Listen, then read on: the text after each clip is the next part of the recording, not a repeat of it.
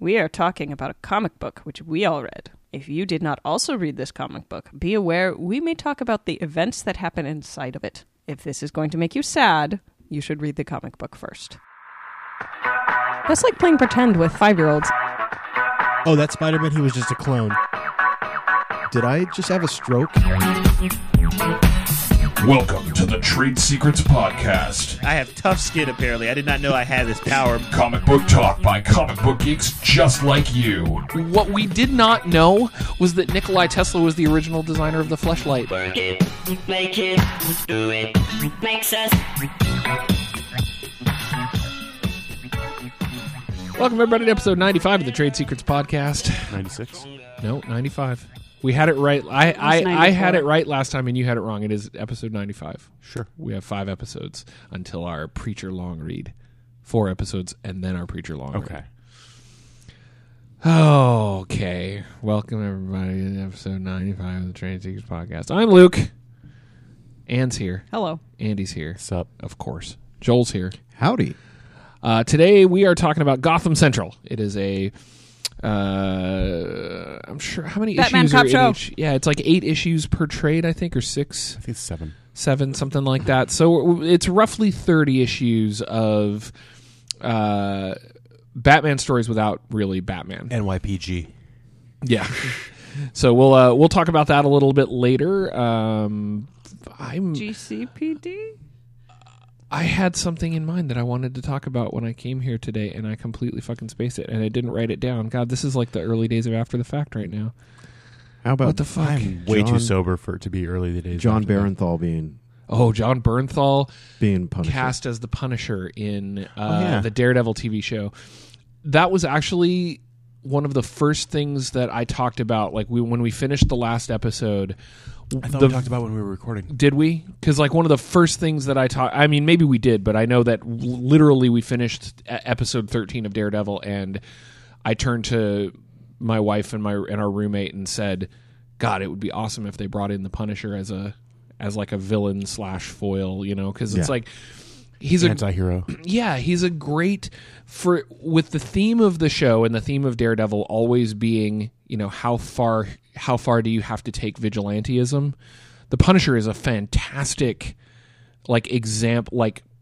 contrast to what Matt Murdock does, right? Yeah. You know, Matt Murdock's got his lawyering, and then he does a vigilante thing at night, and then there's the Punisher who just takes it all till 11, you know, Possibly 12. yeah. And John Bernthal's great. Like, I've liked him in nearly everything I've seen him in. What I else feel was like he in the- recently? He played Shane in Walking Dead. Okay. And he was in Fury with the Brad Pitt World War II tank Oh, movie. yeah. Because And, everyone loves hearing Brad Pitt say Nazis. yeah.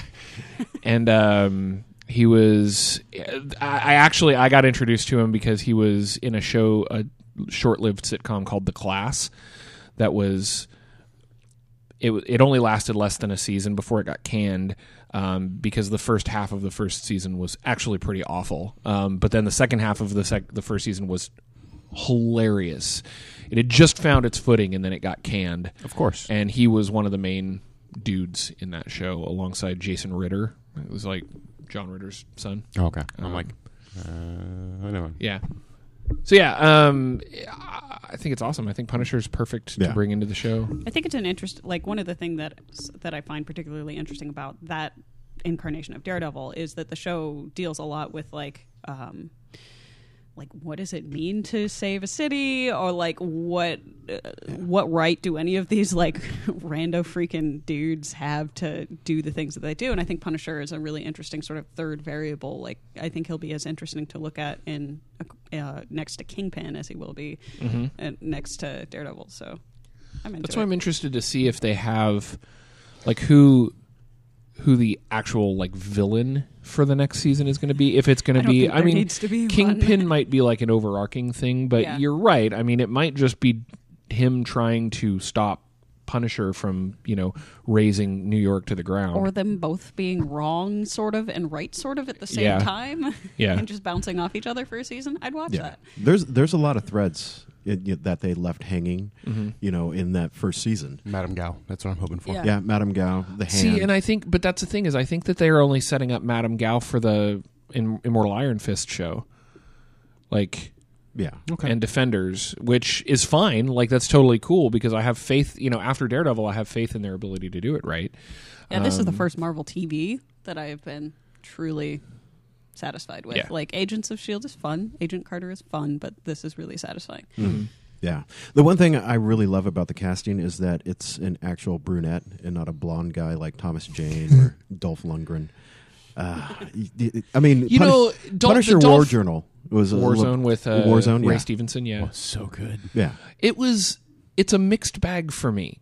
Punisher, so here's the thing. Like, I honestly think that the 91 Punisher, is that when it came out or something like that? think so. The Punisher with Dolph Lundgren, it gets a worse rap than it deserves because it's actually not a terrible movie. It's not great, and it's also not a terrible version of the Punisher. No. The Thomas Jane one and Punisher Warzone both have the same problem executed in different ways. The Thomas Jane Punisher was actually almost right. They fucked up his origin, of course. Like, his origin was unnecessarily stupid and overblown. Because, like, in his original origin is just like he witnesses a murder in the park, and because of it, his kids and wife get shot, and he escapes, and that's his thing. But then in the Punisher movie, it's like a family reunion in an island somewhere, and they kill like 35 members of his family, 700 and it's members just of like, his family. and it's just like, there's no need for this. Did someone jump a shark off the coast of the island? I really liked Thomas Jane. Yeah. Like, I thought he was really good. I really liked Ben Foster as Spacker Dave. Like, Ben Foster is fantastic in everything he's Yeah. in. And then Travolta. Yeah. And Travolta just shits all over that movie. Yeah. Like, as Travolta does. and the weird kind of gross, like, gay blackmail side story. Have you seen this movie? You're No. looking at me. Yeah. One of the mob guys who's... You're killing me. You're actually killing me. Yeah. Oh my god. Yeah, it was... Yeah.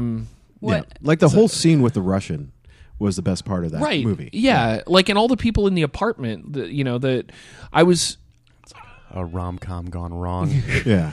Wrong. I think the one thing that was kind of like the cherry on top for it is when the Punisher kills John Travolta and the explosion. Saint. The guy's name is Saint.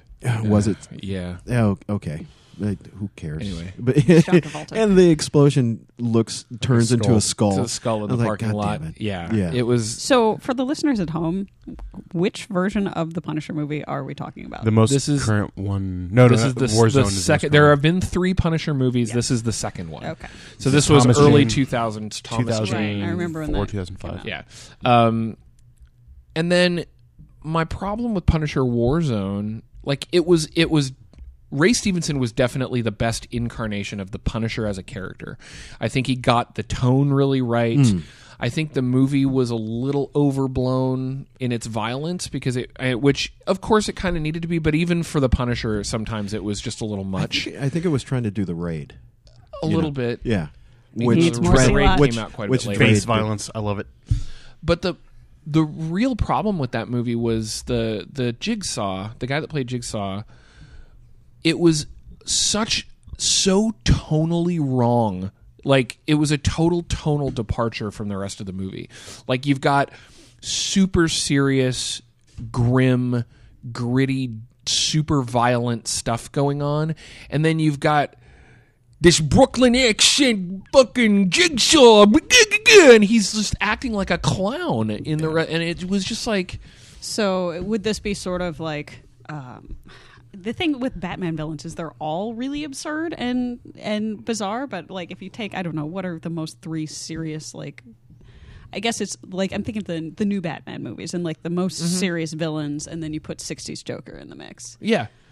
It really was. It would have been like them getting like the old Cesar Romero. It would have been like them pulling doing the Dark Knight Rises And then with Bat old Dance. school Penguin. Oh, Yes. I was hoping right? for Bat Dance, but we'll go with old school Fucking Penguin. a 4-foot tall, King Croc. rotund Oswald Cobblepot waddles on screen and hits somebody with an umbrella all of a sudden. It's like, what the fuck? And that's what it felt like. It's like The rest of the movie is fine. It's kind of a mess in places as far as plot goes, but it's Ray Stevenson shooting a lot of people, and that was okay. But I'm looking forward to seeing Punisher in the Daredevil show, because I think they nailed the tone of Daredevil perfectly. Mm-hmm. So I can't imagine them fucking up a character like the Punisher. Yeah, and they don't have 90 minutes to try to nail everything about the Elektra? Punisher. Maybe?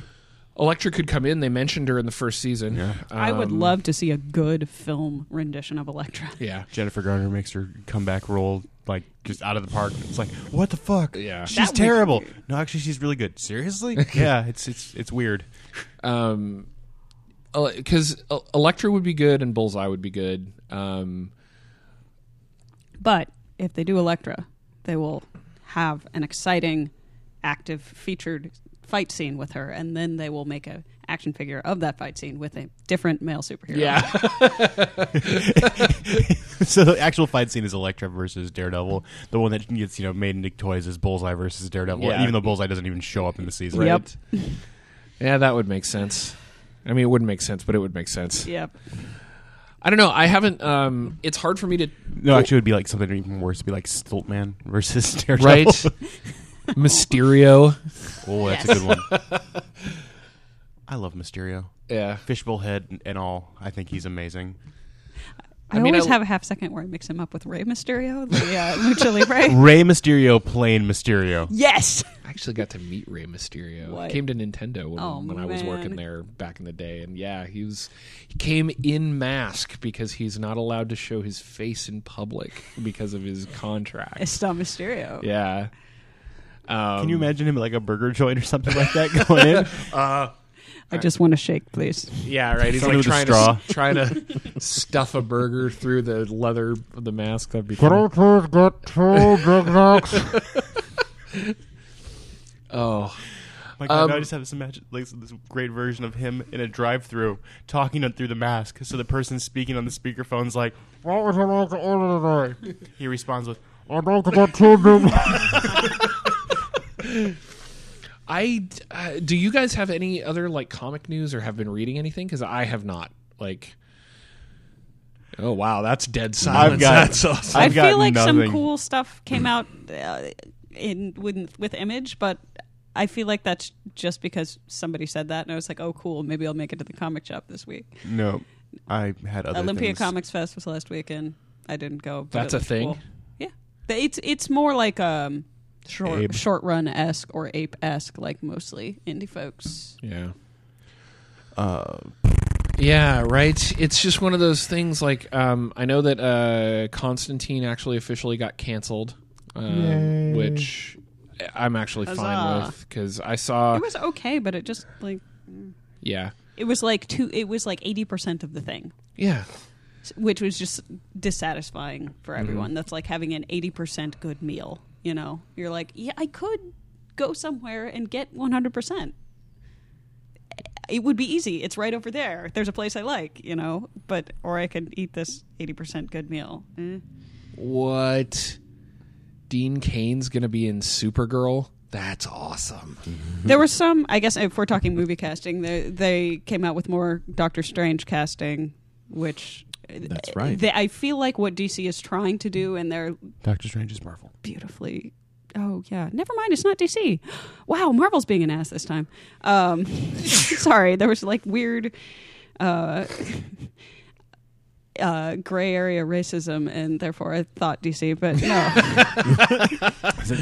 Misogynistic, racist. Yeah. DC. Hey. So...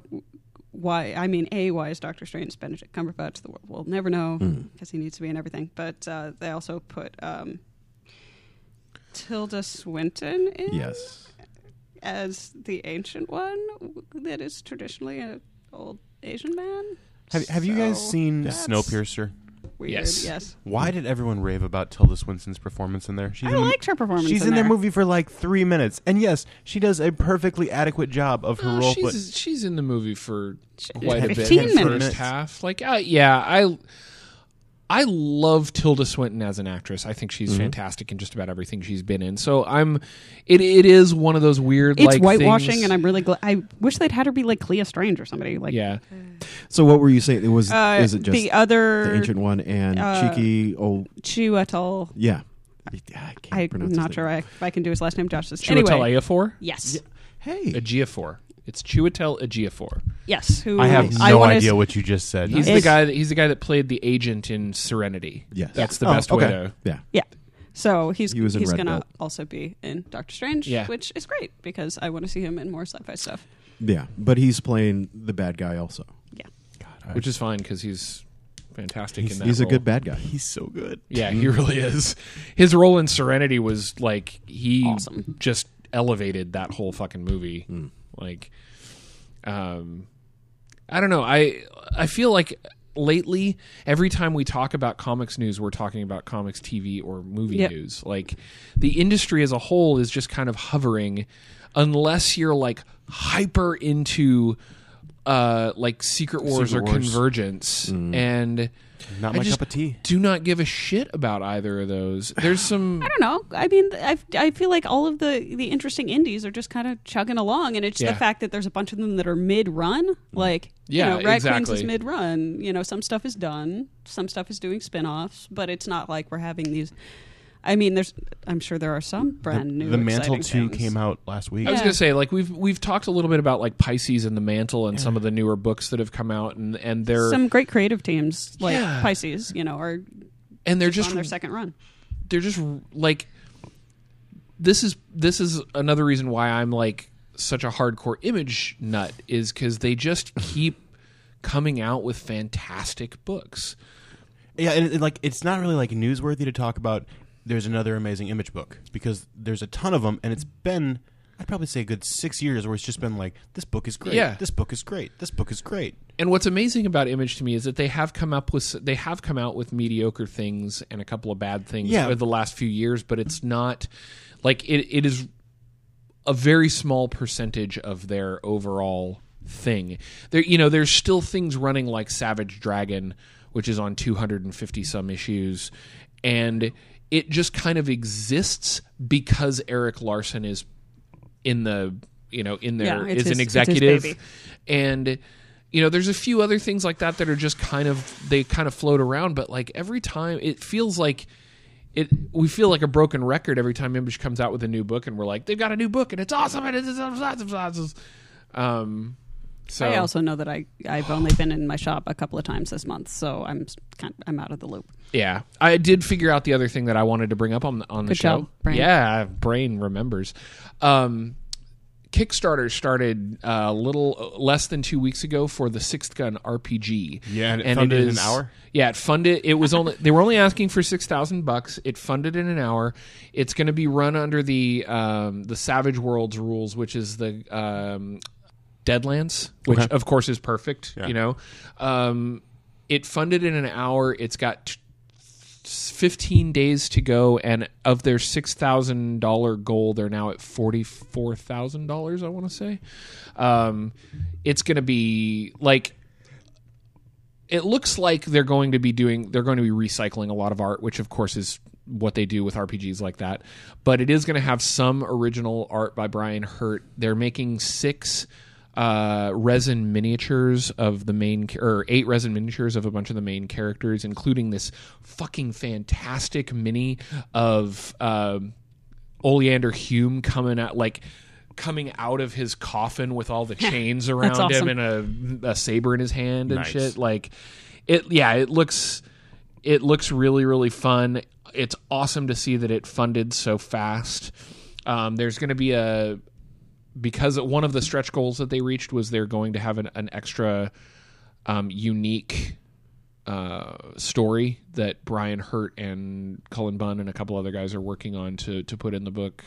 So yeah, I mean that's really awesome because the Sixth Gun is a fantastic world to role play in. If I remember right, the role playing game is technically going to be set in the decade or so prior to when the book starts. That makes sense.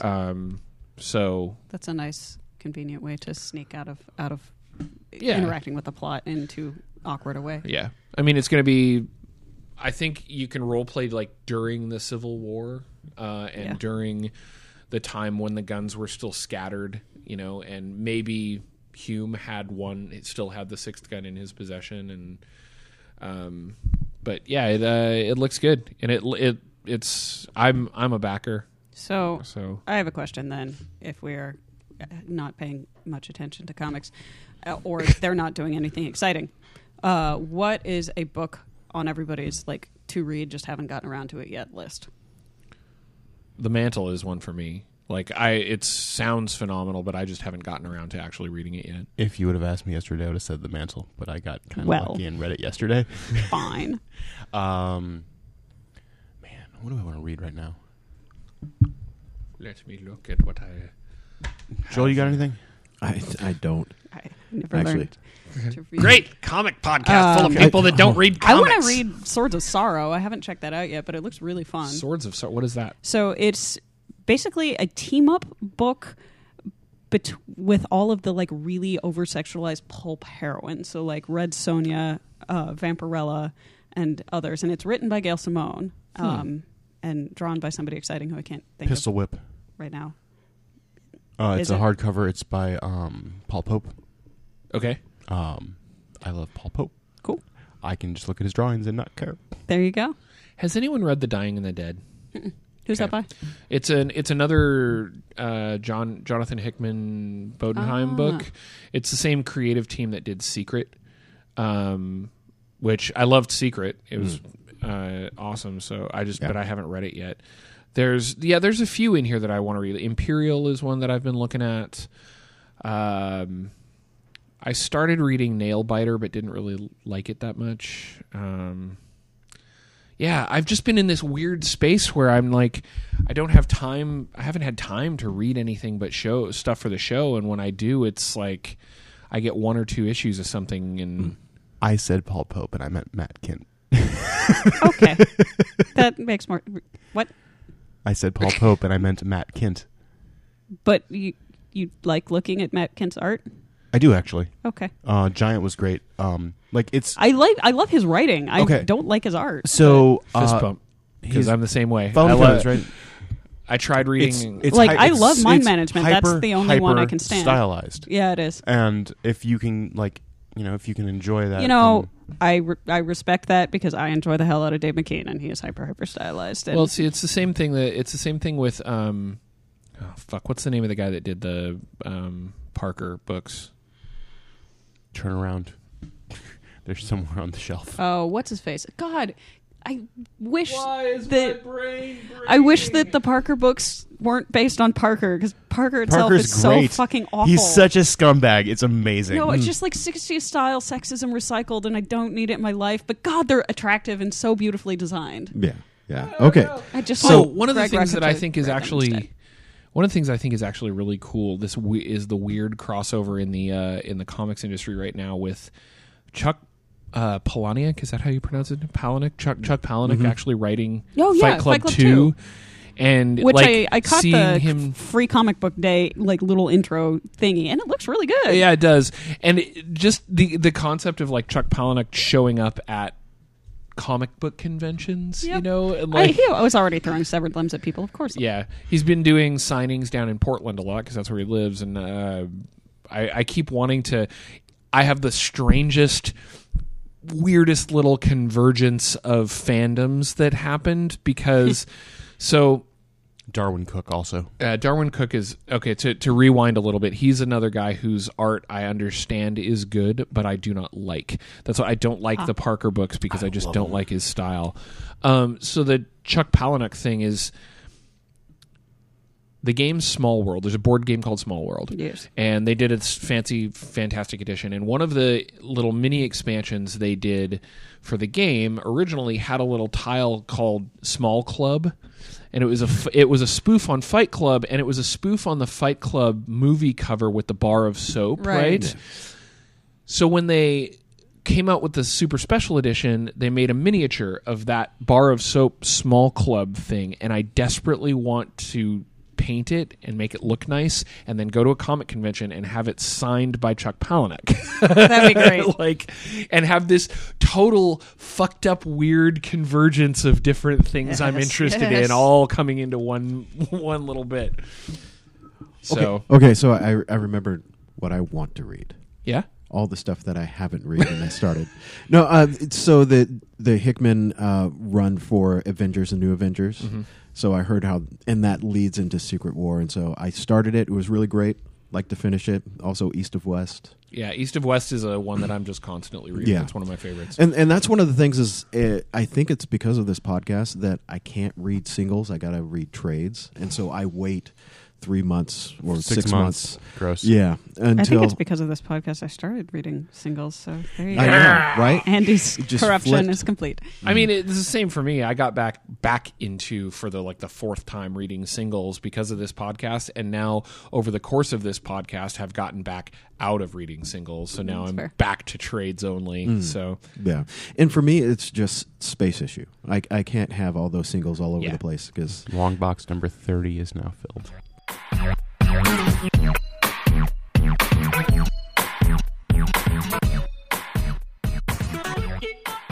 for the last couple of weeks, we've been reading the first trade of Gotham Central. Covers the first 7 or 8 issues. Is that the first one? 2 story arcs. 2 story arcs. It was a collaboration between Ed Brubaker and Greg Rucka, with art done by Michael Lark. For those of you who are into modern things, you will recognize the Rucka-Lark combination as the current creative team on Lazarus. It is a... Why don't you... 1 through 10? 1 through 10. Okay. So this was... These are nice, collected. We read them in collected hardcovers. Yeah, we did. They're very nice books. So Andy, since you selected this, why don't you start by describing the book, and then we'll do By Barbara Byrne. Okay. So this book is basically, it focuses on how Gotham City Police Department, their day-to-day lives, and just how fucked up it is to be because normally you'll see Gordon and a couple of the other Bullock, yeah, a couple of the other officers, and they're background characters, and then it takes place sort of off screen of Batman. It's what does the Gotham City Police Department do? How the fuck do they handle Mr. Freeze in a drug bust? Mm-hmm. I mean, they're just people against supervillains, and they hate Batman. Well, for the most part, or they think he's a myth. These are the cops that are not Gordon. Yeah, and. This is just a day in the life of a standard Gotham Police Department officers. What happens in his normal day. And I love this book. The book had me from the get go because it was recommended to me by my local shop. I don't know when it came out, and they're like, "You need to read this." I'm like, "Why?" They're like, "Because it's amazing and it fills in so much of the background story of what's going on in Gotham outside of Batman fighting Bane." When you read the first issue, the very first thing that happens, spoilers, is that Mr. Freeze, they think they're doing a drug bust, and it's actually Mr. Freeze's place. And how does Mr. Freeze handle it? He just kills 2 of them. Well, he kills one, and he freezes one's leg completely solid. So then I guess we'll come back to you last for By Barbara Byrne, and we'll start with Anne. I would definitely buy it. This is, Joel said it before the podcast, and I agree. This is my favorite Bat book, which is ironic because it really doesn't have Batman in it. Mm-hmm. But I'm a sucker for stories that humanize sort of archetypal stuff. That's why I like Marvel a lot because they tend to do that. This also, in some abstract way, reminded me of the Terry Pratchett's Discworld books in terms of his original impetus behind writing Guards was thinking about at some point there's going to be a scene where they call the guards and the guards come and a couple of them get cannon foddered and then they leave, and he went into writing just about the city guard. And this is same thing just with the police department in terms of that scene that's usually half a second of whoop, cop got fridged, lol, actually unfolds, and we get to follow that. I think that's really cool. I'm in the same boat. It's probably my favorite Bat book or Gotham's related book. I enjoy reading about Batman, but I think this is just it's a really well-constructed police procedural that happens to take place in a city where there are supervillains and vigilantes. And it is constructed, and the reason for that is that it is a collaboration between two of the best crime and noir writers in the comic book industry, like, ever. Yep. So, yeah, I think it's fantastic. It's a buy from me. So initially I was thinking it was a borrow because it is a police procedural and it's not about comic books, or it's not about superheroes and the usual comic books. I was thinking that it wouldn't be for everybody, but reading through it again, I was like, it's so good. It really is good, and it goes into just the conversations that they have and what cops have to go through in their day-to-day lives, that it really is a great read. Yeah. You know, it's got a lot of good characters. It's not just about cops and robbers. It's so much more, and it's really good. So buy? Yeah, buy. Andy? Sorry. It's solid buy. This is one of the books that I use to get people to read comics. Yes. So for listeners out there, the reason we do this at the beginning of the show now is so that if we do like something as much as we like Gotham Central, we're going to warn you ahead of time that we're going to spoil the shit out of it for the next 20 or 30 minutes. So if you don't want to be spoiled on the first trade of Gotham Central, then run out and grab it, read it. It is it's a four-person buy, so if you trust our opinions on comics, then you should be able to trust, going out and picking this up on our word, and then you can listen to the rest of the show and find out what we think about it. So start with you, Andy. You're the guy that recommended the book. So what do you think about it? So, this is standard Brubaker fare, where it's a noir story, and the way that he crafts it, we're only doing the first 10, right? Yeah. Okay. It does such a good job of taking the mundane day-to-day stuff and intermixing it with the fantastic. Mm-hmm. I mean, you've probably written, if you read crime stories, you've read tons of stories where something starts out with a drug bust that goes wrong, or they're looking for kidnappers. But how it goes wrong, just sets the tone for the the entire book, where these people are so outclassed by, and they know it, and they know it, and how do you deal with a thing where your job is, if I have bad luck on Monday, Killer Croc could eat my face, or that's what I was thinking. They open, or they knock on the door for the kidnappers, and they open the door, and fucking Mr. Freeze is there, and it might as well have been a goddamn velociraptor. It's just go, run, go. It's just. But to continue along the line, one thing that I think is done really well in these books is that the villains, Joker, Two-Face, Mr. Freeze, Harvey Dent, Harvey Two-Face. Oh, he's just said. It's like, huh? The sort of the dialogue and their thought processes. I mean, these people are all insane. Mm-hmm. Literally, they are not. For whatever reason, they're just not. Whether they were cryogenically accidentally frozen and need diamonds to power their suit, or they were dropped into chemicals and got their skin bleached and whatnot. They are literally insane. But they do have distinct motivations outside of, ha ha ha ha ha, I'm the villain, punch me in the face, Batman. Yeah. This gives a great look at the villains and the background supporting characters for Batman. So if you love Batman and you want more depth on the supporting cast, this is an excellent resource. I appreciated the relationship of the Gotham City Police Department to Batman. Like you were saying, they do kind of hate him. It's more like it was interesting for me to reflect on two things. One, that Batman is just a dude. Like, he's not superpowered. He's just a dude with a lot of wealth and toys and genius, et cetera, et cetera. But their relationship with the bat signal I found really interesting in terms of they have someone on staff that, because they can't actually do it. Touch the bat signal. They hire an independent contractor whose job is to hang out and do the bat signal if necessary. Who is an interesting character in her own right, which because in this instance, in the timeline here, this is after Gordon has retired. Yeah. So he's no longer police commissioner, which he would normally be doing it. But so it's Gordon's out of the way. But the police department still realizes that they need Batman and they need to use the bat signal, but the HR department stepped in. Is like, Right. whoa. We got to have a and corporate workaround. Yeah, for this. right. Legal and HR got together, and they're like, I don't. So about this vigilante justice. Yeah, you realize that the Joker could sue us? And so Steve over in accounting was doing the budget, and Yeah, and that's the kind of minutia, real world minutia that nobody really gets into. We always. The thing is, it's not dull. It's Yeah. not like this is the tale of the Gotham City Police Department HR internal, affairs. It follows coherent, interesting characters. It is our policy to refer to the light as a bat signal or the bat signal. We can never imply ownership of the bat signal, so it's never your bat signal. Right?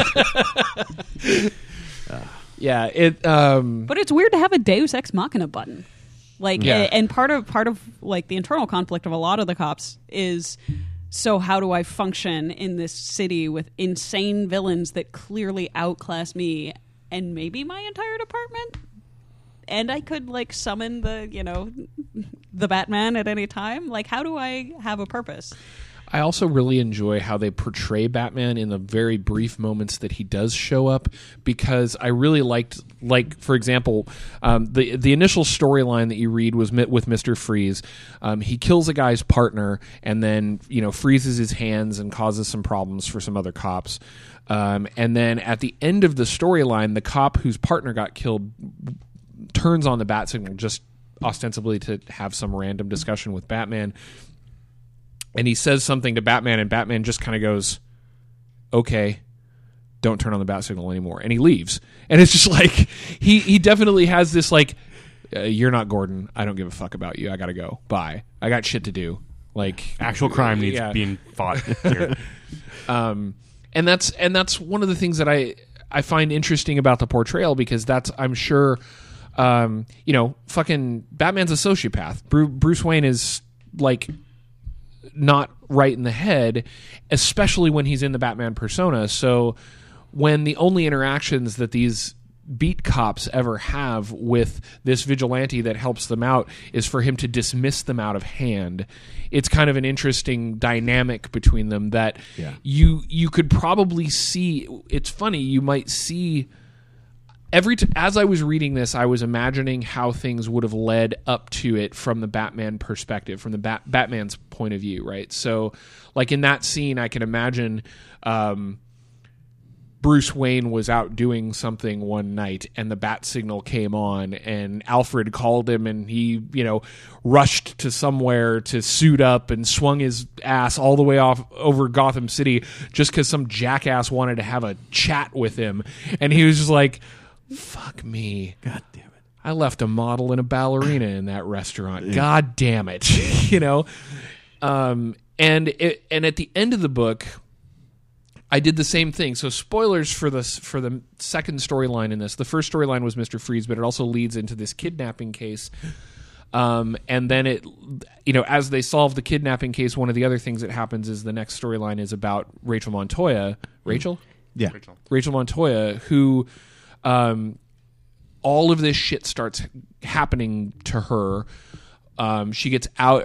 She's a lesbian, and she gets outed to her coworkers, and then she gets framed for a murder, and then she gets broken out of her prison transport, all because we find out that Harvey Dent has got some kind of freaky crush on her, and wants.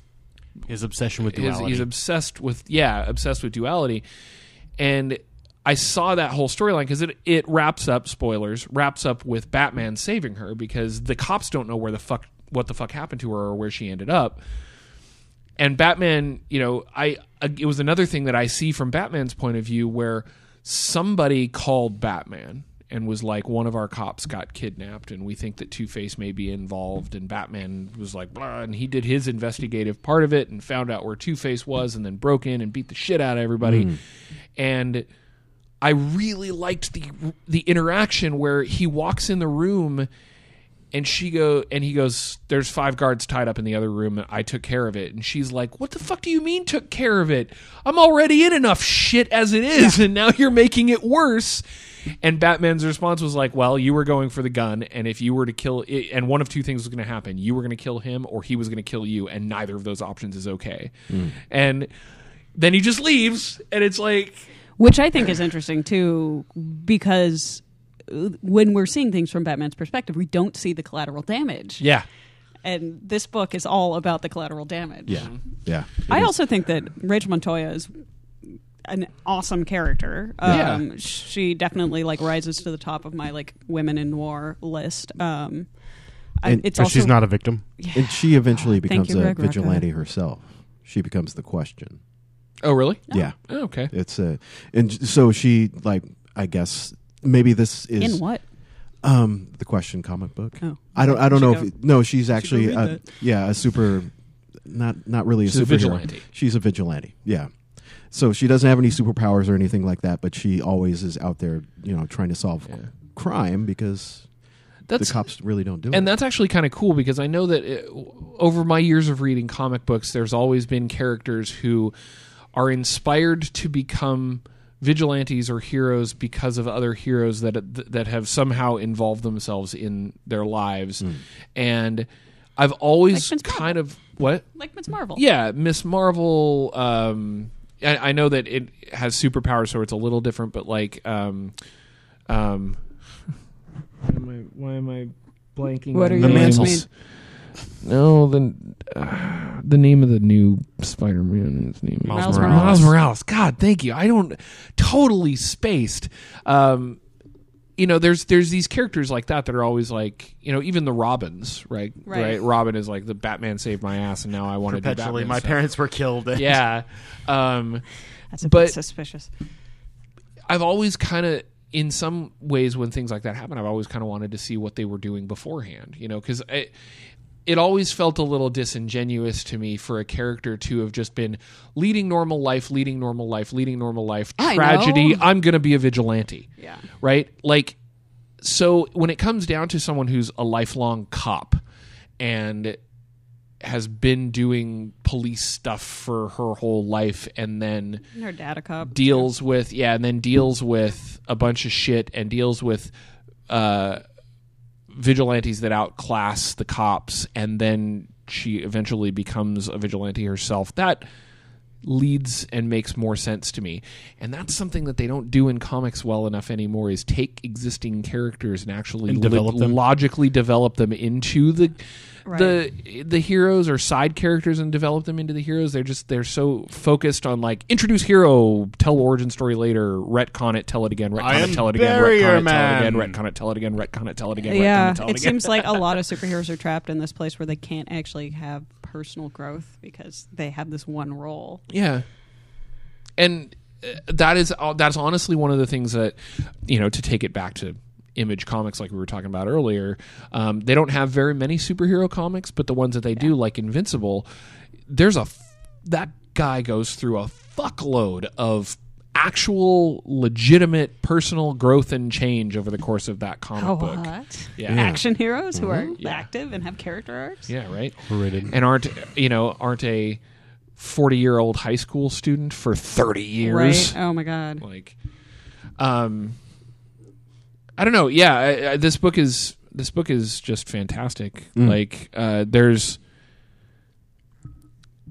I don't know what more to say about it other than the art. I want to get to the artwork in a minute, but if you guys had anything else you wanted to talk about as far as storyline goes, then I appreciated Montoya's queerness and how that was put forth, and also how that was discussed. She has like the very quiet moment with one of her female supervisors who's like, hey, if you need hints on how to survive the police force as a lesbian, we can chat. And she's like, yeah, and she kind of misunderstands, Yeah. right? Which is like because the cop, like, I actually really enjoyed that moment because there was that like undercurrent of racial tension in it, Yeah. that misdirected Montoya's like thought process so that she didn't quite get what was happening. what the woman was telling her, and I really liked the way that played out, because it was two very delicate issues all in one scene, handled very elegantly. Yes, and I think that's one of Rucka's in particular specialties. Not that Brubaker isn't good at writing people that are not like him, but Rucka in particular is very good at writing women, and I appreciate that. Like when I think of Batman books, and I think like queer women of color, not necessarily. Yeah, there's like a limited overlap of those diagrams, so I was really happy that. Which is one of the things that actually this was the one. Which is one of the things that actually scares me about Rachel Montoya being a vigilante character in other DC books, who damn well don't handle that stuff as elegantly as these guys likely did. You're awfully silent for being the guy who picked this book. I'm just enjoying you guys discussing it because, I mean, these are like all conversations that I had when I first read this book. And like you guys are going through the same thing that I did a decade ago. You kids. Oh, you wacky kids. So when did this come 2004. out? Okay. And when did the question come out? I just looked it up. The question was a previous character. Okay. That was kind of like the Spirit or whatever. It was just a vigilante. And he had died, and Renee was it's Renee Montoya. Renee, that's what it is, not Rachel. Was his protege because she left the PD. She was an ex-cop and became his protege because she wanted to take crime or the law into her own hands. And when the 52 happened, she became the question. Okay. And probably like had, DC writers and artists. And she and Batgirl had a thing for a little bit. She got killed by a train. Like, seriously? No. Okay. I would believe that. No, because Batgirl, you say that shit, and that's how bad DC is to me, because that sounds Batgirl got married, and if I remember correctly, in the next episode, there was a train wreck that killed her wife. Oh, yeah. Oh, right, and then everyone went, thanks, DC, way to not let someone be happy. Someone be happy, especially a lesbian couple. Has DC done anything stupid today? Yes. Today, I haven't checked. I'll go check what the count is. It's on 2. No, it just clicks back down to 1. Especially reading this first arc, seeing like my first introduction to Michael Lark's art was Lazarus, and I really like his art in Lazarus. I think he does one of the things that, like, I always talk about facial expressions being so important, but I think one of the things that Michael Lark does so fantastically is body posture. His characters just feel a lot more realistic, especially in talking heads scenes, just because of the way people sit, the way they lean, the way, there's the scene. It's one of those typical procedural montages where it's a bunch of different partners going out and questioning a bunch of different people about the kidnapping. And there's the one scene where they're at one of the, I don't remember, they're at a air conditioning place, I think it is, and one of the cops is like the typical like suave swagger cop, and he's kind of hitting on the receptionist, and she's kind of responding, and the body postures and the way that he draws that scene is really fantastic.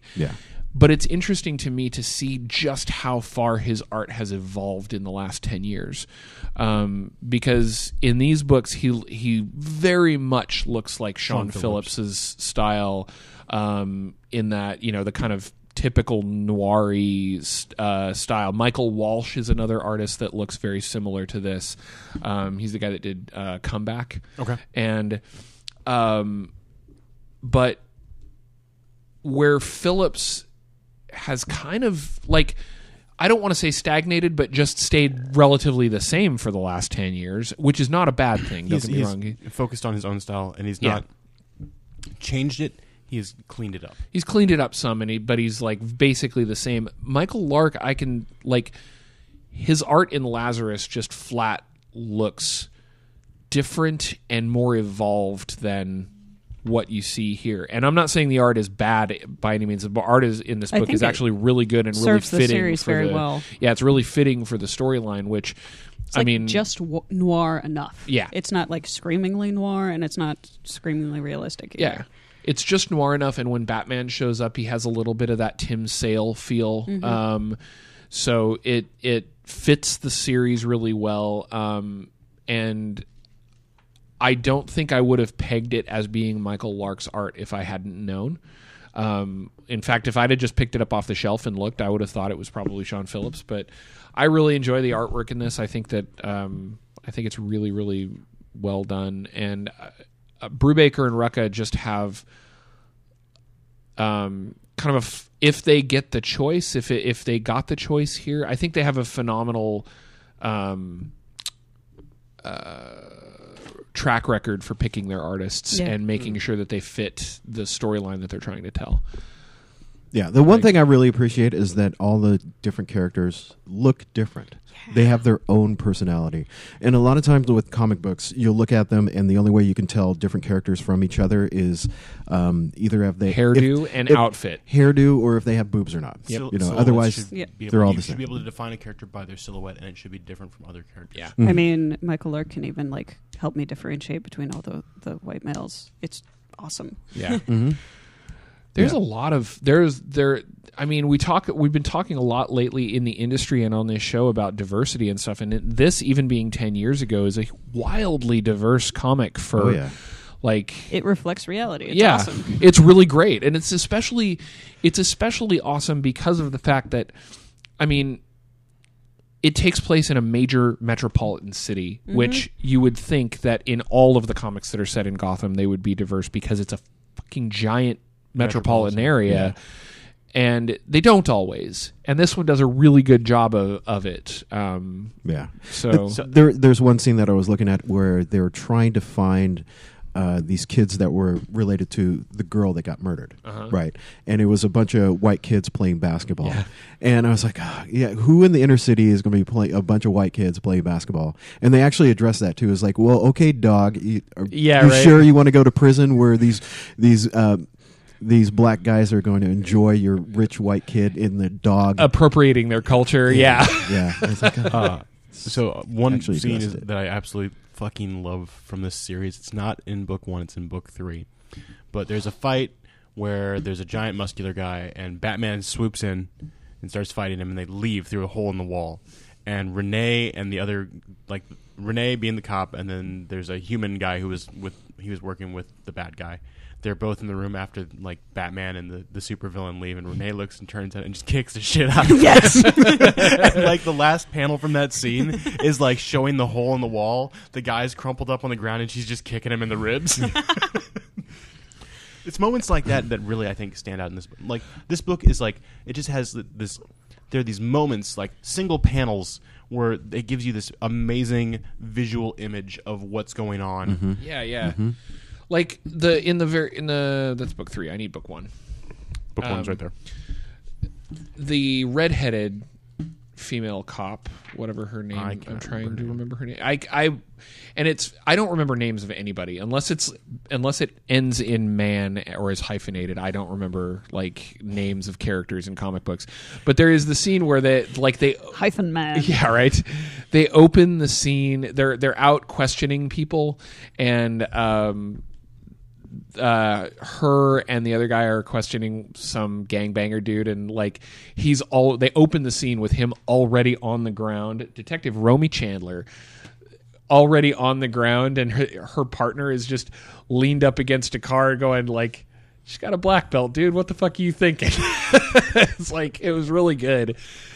I really just like the personal interactions. Every character has got a very unique personality. The FBI guy that's kind of their liaison is just like he's like always just kind of grumpy. I really like the conversation between him and the police chief when he's like, "Oh, what about Hitler? Did you think he was doing the right thing?" And the guy's like, "Conversation over." Somebody invoked Nazis. Somebody invoked Hitler. That means the end of conversation. It is the best Bat book that I've probably read in a long time, and Batman's hardly ever in it. I really, really, really like this book, and I don't own the hardcovers yet, but I'm going to get them. So, yeah. I mean, I think. Do you guys have any last words before we wrap this up? I think that this is a technically a Bat book, but a book that would appeal to a fairly wide audience. Like, if you're reading comics because you like police procedurals, you'd love it. If you're reading comics because you like the world of Batman, you'd love it. Noir, you'd love it. If you just enjoy character development, characters, or realistic portrayals of women, like, yay! Yeah. I have a hard time finding fault in any of the and this book. I don't want to sound like I don't want to sound positive. I don't want to sound fanboyish, but they're really. I'm like, I've not read the other arcs, but the whole thing is only 40 issues long. Yeah. And even in the first 10 issues, I don't think I can find fault except Yeah. No. This is the thing. It's not a fault. It was something that when I was reading it, I thought was going to be a fault, which was the whole Renee Montoya, like her getting Rachel Green. Her name is Rachel Green. Right. Her getting framed, and then she goes to court, and then she does has IAD on her ass, and like all this stuff happens to her.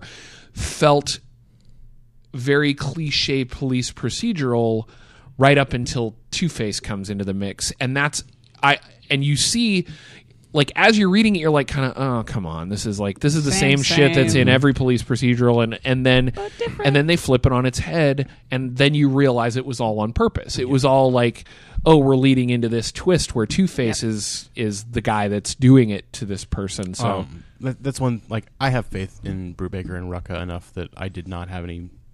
I was reading, and I'm like, okay, so where's this going to go? Where's this going to go? And then it flips. I'm like, yep, okay. Yeah. This is a fantastic book, and it's collected in 4 really nice hardcovers that are actually not that hard to get. Are they? Like, okay, yeah, I think it's been out of print for a while. Yeah, you can usually find them for about $20 to $25 a pop. So you can get the whole thing for about $100 for 4 very nice hardcovers, 40 issues, which is I think that's worth it. I think it's absolutely worth it. If you cannot afford $100 worth of comics, go make friends with someone who can. Yeah, and they do have soft covers out of them, and they are available digitally. So, like, if anybody wants to get a hold of this book, it's available. And I think can say from experience that these are books that you will reread. Yeah, I read them every 3-ish years. Yeah. Yeah, this is a great book, so everybody should go out and buy it.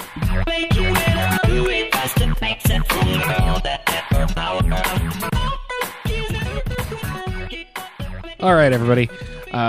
We've got 5 episodes coming up that we've all got scheduled out. Episode 96. This has been episode 95. Episode 96 is Afterlife with Archie. Episode 97 is Wormwood Gentleman Corpse.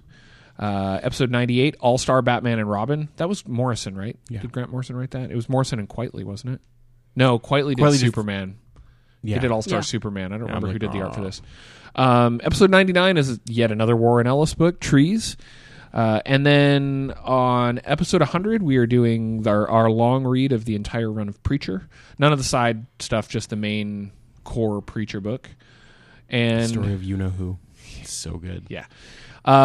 And as fitting, I think it's fitting that our Preacher long read is we've decided is going to be the final episode of the Trade Secrets podcast. Yeah.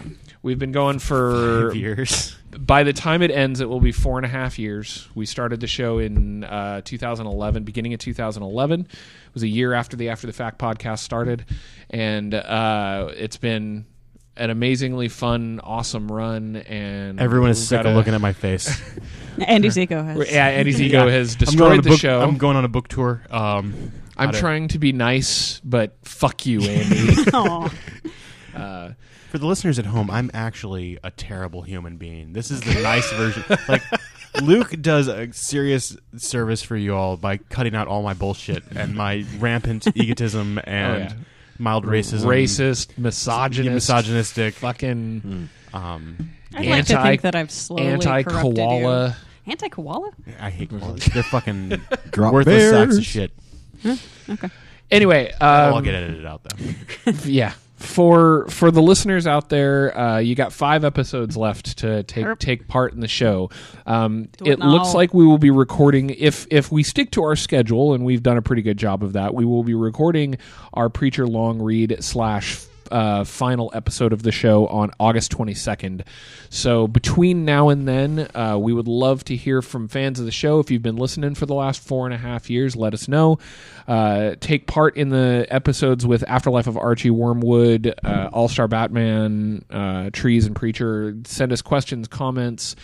We love getting fan mail, so you're running out of time to give it to us, though. So over the next few months, we will have the last 5 episodes of the show coming up, and we will do something big and spectacular for episode 100. It's already going to be big and spectacular because we're reading the entire run of one of the best comics ever written, basically, and we'll make sure and make it a fitting end to the show. After the fact, we had a 2.5-hour final episode, so we'll probably go ramble on long and strong for episode 100 of Trade Secrets. Did you guys have anything that you wanted to say before we wrap up episode 95? I hope to God you people actually read this book before hearing our discussion and the spoilers, because it's so amazing. Yeah, really good.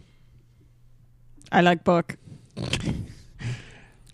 All right. Well, if you would like to participate in one of the last 5 episodes of the show, you can email us at tradesecrets@geekerific.com. You can hit us up on our Twitter account at TradeSecretsPod. You can hit us up on Facebook at facebook.com/groups/TradeSecretsPodcast. We have a lot of interaction on that group, a lot especially. So if you have anything that you want us to talk about on the show, or if you have questions or comments, then that's a great place to do it. We're all individually on Twitter. So Ann is... And Bean tweets. Andy. Mathtastrophe. Joel. Superfly. I am at Geek Elite. I've already talked to you about what the next 5 episodes are going to be. Hopefully, we'll hear from a bunch of people before our final episode, and we will see you guys later. This has been episode 95, all about Gotham Central, and we're out. Hitler. Work it harder, make it better, do it faster, makes us stronger than ever.